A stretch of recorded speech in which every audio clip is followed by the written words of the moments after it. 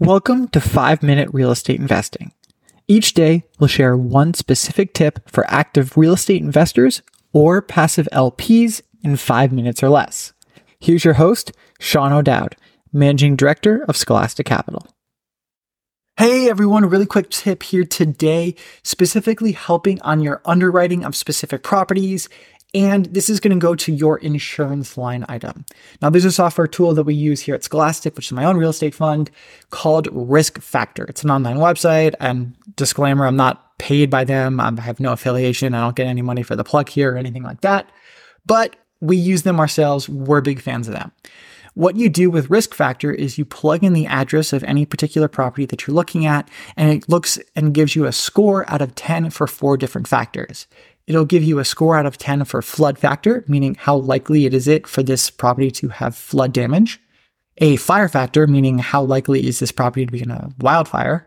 A wind factor, which is how likely is this property to be in a windstorm or a tornado. And then the last one is a heat factor, which is how likely is it to be overheated and it's going to damage the roof or something like that. So all of those scores are out of 10. And we do something that we call our aggregate risk factor score, where we basically add up each one of those 4 factors out of 10 and see what our total score is out of 40.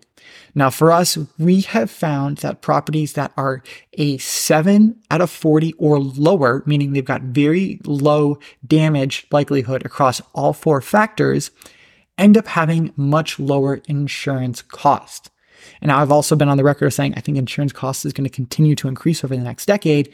So in my opinion, having a really low aggregate risk factor score is important because it means that your insurance cost is a little bit more insulated. If you've got a risk factor score that's, say, 20 out of 40, which is pretty high, your home is going to be the one, your investment property is going to be the one that's most likely to get hit the hardest with insurance price increases.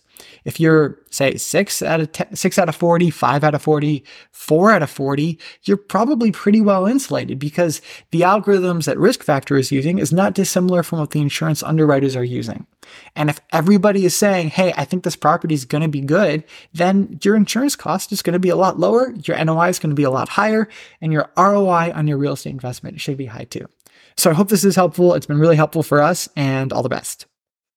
Thanks so much for listening. We'll be back tomorrow with another episode. In the interim, if there's anything I can do to help you, please feel free to reach out. My area of expertise / where I'm most able to help concentrates on residential real estate and strategy. I'm the managing director of Scholastic Capital, a real estate fund that buys single-family homes in highly elite school districts and then rents those homes to tenants on 3+ year leases. I began my career at Boston Consulting Group, also known as BCG, and graduated with honors from the Wharton School.